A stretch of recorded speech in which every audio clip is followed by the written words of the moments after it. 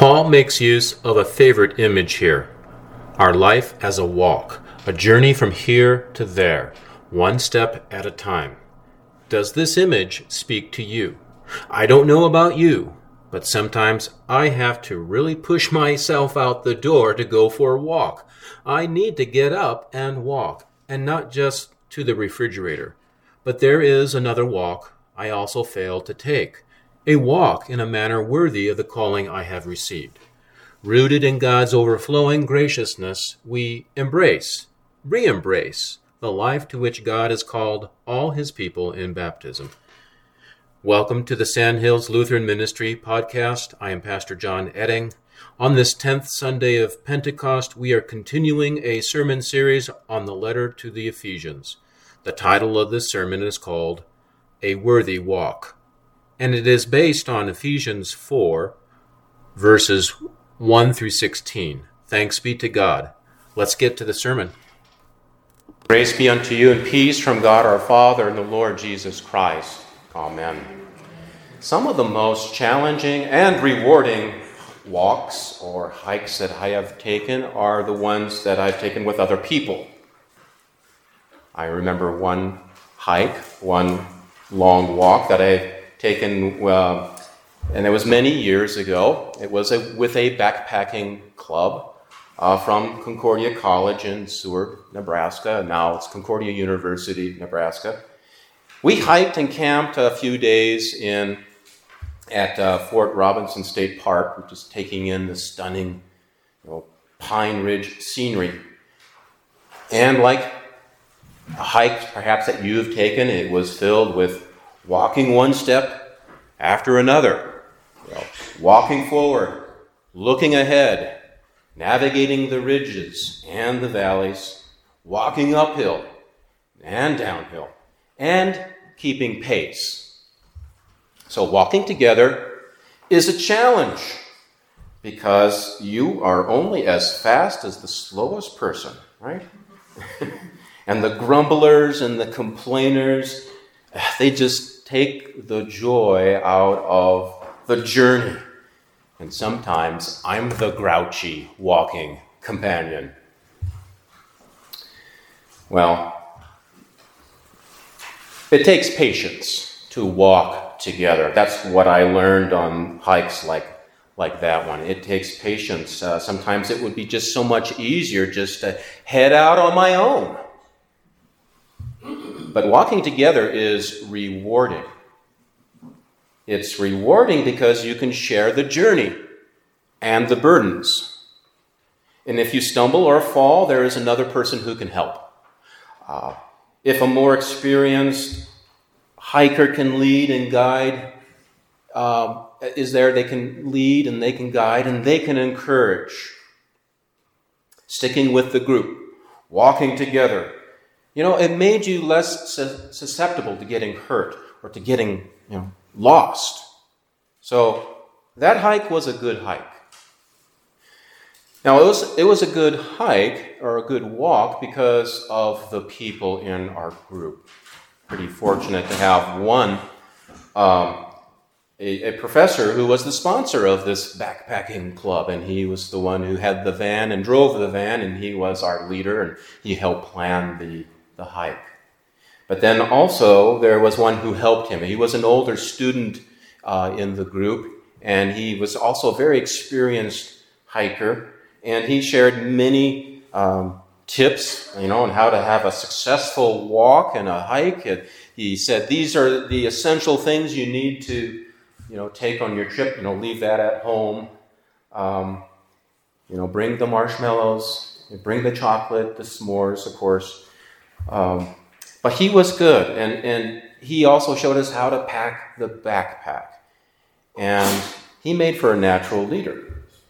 And it was a good walk because we helped one another. We looked out for one another. We were fortunate that way. Two memories stick out to me during that hike. After a long day of hiking, we were relaxing around the campfire and telling stories and sharing memories, and there's, I'm sure, a lot of laughter. But there was also a serious moment. And that's the part that I remember. Because one of the group members of the group, he felt safe. He felt safe enough to share a burden from his heart. It was like he was unloading a heavy, how you unload a heavy backpack.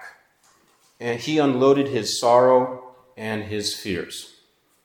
And no one attempted to offer up any solutions. We just sat there and we listened and we quietly encouraged. I think if we were to ask him today or after that trip, he might have said, I have been heard. I have been heard. Just talking about the problem helped, and it was healing. Okay, the other memory was a little bit more lighthearted. So we, after a long day of the final day of hiking, and we were tired and footsore, we're ready to go home, ready to go and take a shower, get cleaned up. But on the way back in the van, one of the hikers offered to give a foot rub. So some people in the van declined, perhaps they were a little embarrassed or other reason. And some people did take off their boots and their socks, and they got a foot rub. And I thought to myself, okay, what am I going to do here? I was a bit embarrassed, and I said, but my feet are stinky and they're sweaty. You really want to give my feet a foot rub? So I got a foot rub, and it was refreshing. My feet no longer ached. But I think I got an inkling of just how uncomfortable the disciples must have felt when their Lord and Savior knelt down and washed their tired and their dusty feet. So, we are halfway through this letter to the Ephesians in a sermon series called Ephesians, the letter 2 and 4, and about the church. And we're halfway. Paul is starting the second half of the letter with this metaphor of life as a walk. In fact, we'll work with this metaphor for 3 Sundays. And today the text speaks of Christianity positively. This is what we are. This is what Paul is saying. And I'll read the first 3 verses. I, therefore, a prisoner for the Lord, urge you to walk in a manner worthy of the walking to which you have been called, with all humility and gentleness, with patience, bearing with one another in love, eager to maintain the spirit in the bond of peace. So, Paul is urging his readers and his hearers to walk together.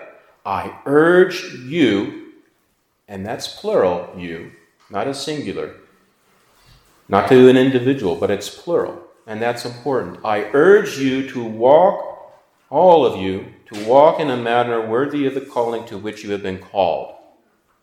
God is calling us, Paul says, out of a way of life, an old way of life, or walking.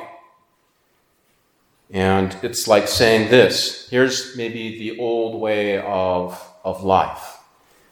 I really like to walk on this hike, live this life, as though this hike is really all about me. I have my rights, and this is the bad walker, right? I have attained something, and you had better acknowledge that. I'm a good hiker here. And should you wrong me, I will have my vengeance. I will talk bad about you to the other hikers, and so this is a walk that focuses on the self. It distorts, it mangles then my relationship or our relationship with the other hikers, the walkers. And imagine this kind of walk goes like this old way of life. It kind of goes like this. Hey, you either lead, follow, or get out of the way. Yeah. So that's that kind of walker who sees other walkers as competitors or adversaries. This kind of walker is always, watching his back. And his old hurts begin to fester. And if you were to ask him, it really was on his heart, and if he was honest, he might say, I have to keep up my reputation as a good hiker, a great hiker, self-reliant, without weakness. But who am I kidding? I'm always sad and lonely. So Paul speaks of his church today, the church in all that it is supposed to be. And this is not a distant dream, but reality for this day, which God's Holy Spirit is working even now and would work in us as well. And this text has a different version of the church, a different version of a way of life, a different version of walking in a manner worthy of the calling given to us. It's this vision. It's not here. This text has a different vision of the church. The church is not here to preserve some kind of heritage, or save a building, or build a social club, or be anything else than the missional outpost that God had created it to be. Paul gives us 4 things to think about ourselves and our congregation to act upon. The first is humility. Humility. To walk humbly. Put Jesus at the other and the other person at the center of our universe. This walk or this hike with the group, it's not all about me. That takes humility. God gives that. He also gives and calls us to gentleness. And this gentleness is always looking out for the other guy or gal on this walking together. Now, we may need, and we may see somebody who needs, a little bit of corrective guidance so that they just don't walk off the cliff, right? But gentleness helps, and that speaking the truth in love helps, so that we don't run roughshod over the feelings of others or the life of another. Instead, we care for them. Patience. At the end of a long hike or a walk, you tend to be tired and maybe a little bit snippy, a little grouchy, a little hangry, hungry, angry. And with all the relationships, patience is needed. This won't always go as quickly as I like it to go. But people are funny that way. We need to let this happen in God's time. And then the 4th, bearing with one another in love. People need to be borne with. That means bearing burdens. And we might even need to take some of that heavy load off of their shoulders and help carry it a little bit, even just by listening with a sympathetic ear or tear. We are sinners. Paul is not suggesting otherwise. The real Christian congregation is not shocked to discover that Jesus has called sinners to his side again. He has always done this, and this means we must love the unlovable types, the difficult walkers in our lives, in our congregation. The headstrong, the difficult hiker, and Jesus, you might think this is impossible, but Jesus empowers this. And Paul is making his favorite image in this text. Our life as a walk. It's a journey from here to there, one step at a time, and he is urging people in congregations to a motion, to a walking. It's a way of living. And it's a call to a worthy walk, rooted in the overflowing graciousness of God. And we have to remember here, because we are sinners who sin, we will go astray in our walking, so we always need to remember the gospel and God's graciousness. And we need to remember what Paul said in the first part of the letter, right? We camped out there for a few weeks. So think back to what we learned in chapters 1 and 2 and 3. There we learned the gospel, that we were adopted, or we learned wonderful things. in our calling of adoption, of redemption, of resurrection. And what that means is that we have all of those things, adoption, redemption, resurrection, have alienated us. Sometimes we think, well, alienation is not good. But this kind of alienation is good.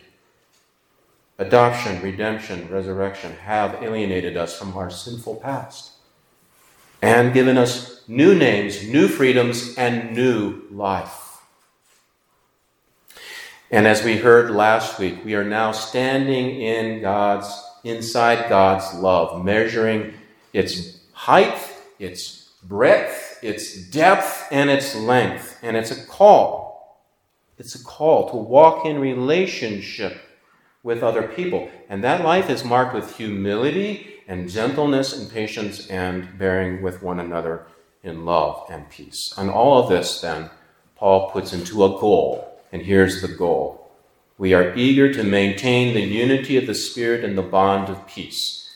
And such a walk leads to maturity in which those living together in the community of the church are no longer then like infants who are being bounced up and down, tossed about on waves of human cunning and craftiness in deceitful schemes. So, what does walking together look like today? Well, it's like our Savior who knelt down and washed those tired, dusty, stinky feet of the disciples. He came as a servant, and we also serve one another.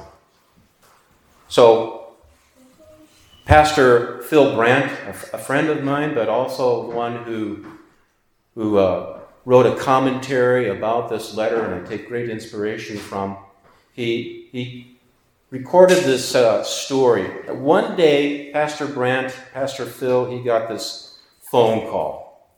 He was working in his office, he was writing a devotion, and he got this phone call. It was a member of the congregation, an elderly man. He was in failing health, and this was last year, so the pandemic was raging. And this elderly man, he never left his house. They kept in touch by phone, and that particular day, he called his pastor, and he was frantic. He had gotten a phone call. Somebody had left a message on his phone telling him that his social security number had been compromised, and his account was going to be shut down. So there was a number to call so he could set things right. Yeah, right. But before he called that number, he called his pastor. And Pastor Phil said he was so glad that he called, that he made that call to him first, because most likely we are aware that that's a scam. And he had called that number. If he had called that number, he would have given them personal information, perhaps even access to his bank account, and they would have robbed him of what little money that he had. So the pastor called him, or urged him not to call the number back, just ignore the message that had been left on his phone. But here's the problem. Isolation and gradual diminishing of his faculties had left him vulnerable and unsure of himself. And that voice on the phone sounded so authoritative on the message. He was wavering. So Pastor Phil had him call another friend, an attorney. And they both knew this person, someone they had worked with before, someone he also trusted. And together, they talked to him.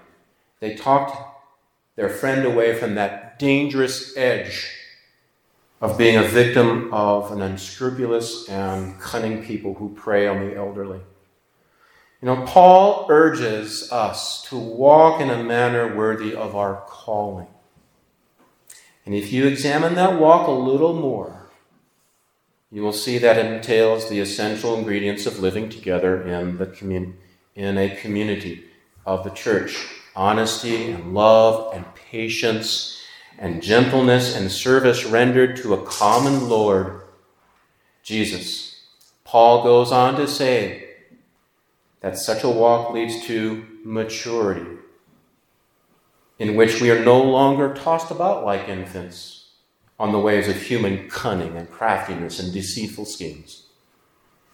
So, the pastor's elderly friend had walked as a Christian for many years, and when he was vulnerable, the community came together to rescue, and he was not the subject then of the cunning and the deceit who saw him harm. His pastor and a Christian attorney helped him to work properly and built him up in love. Walking together in the worthy walk means that God defines us. He creates us differently. We're humble and gentle. That means we put the other first. We are patient in our suffering, even when it hurts, and especially when it hurts. We bear with one another in love. Voters' meetings are not business meetings. They're not like business meetings. Worship is not about whose music is played and whose is not. We go to church, we join a committee, we join or another group. We work side by side with other Christians, and Christ is then building up our maturity, building you up to maturity, which is unassailable by our foe. Now, the church today, it is easy to disparage the church. It has so many faults. It is hard to love the church sometimes, and we are tempted to go it alone. But in truth, we need each other. We are vulnerable. Alone, we are vulnerable. Someday, your pastor may need that calm voice of someone I have served with and I have listened to before to tell me not to do something. God calls us to walk in relationship with other people, with each other, being filled with His love, being filled with His patience. Then I am able to forgive. More than that, I'm no longer the center. Jesus is. And the hurts and the problems of my life then are in His hands, and I no longer have to get even or settle the score. We walk together, united in Christ. Christ is building you up to maturity, which is unassailable by our foe. That walk is a good walk. It's a worthy walk. And by being united in Christ, the world finds us less susceptible to its ploys, its schemes. Forgiving and loving one another, we support each other in his or her weakness, and are in turn supported in our own weakness. It's a good walk, a worthy walk. In the name of God the Father, the Son, and the Holy Spirit. Amen.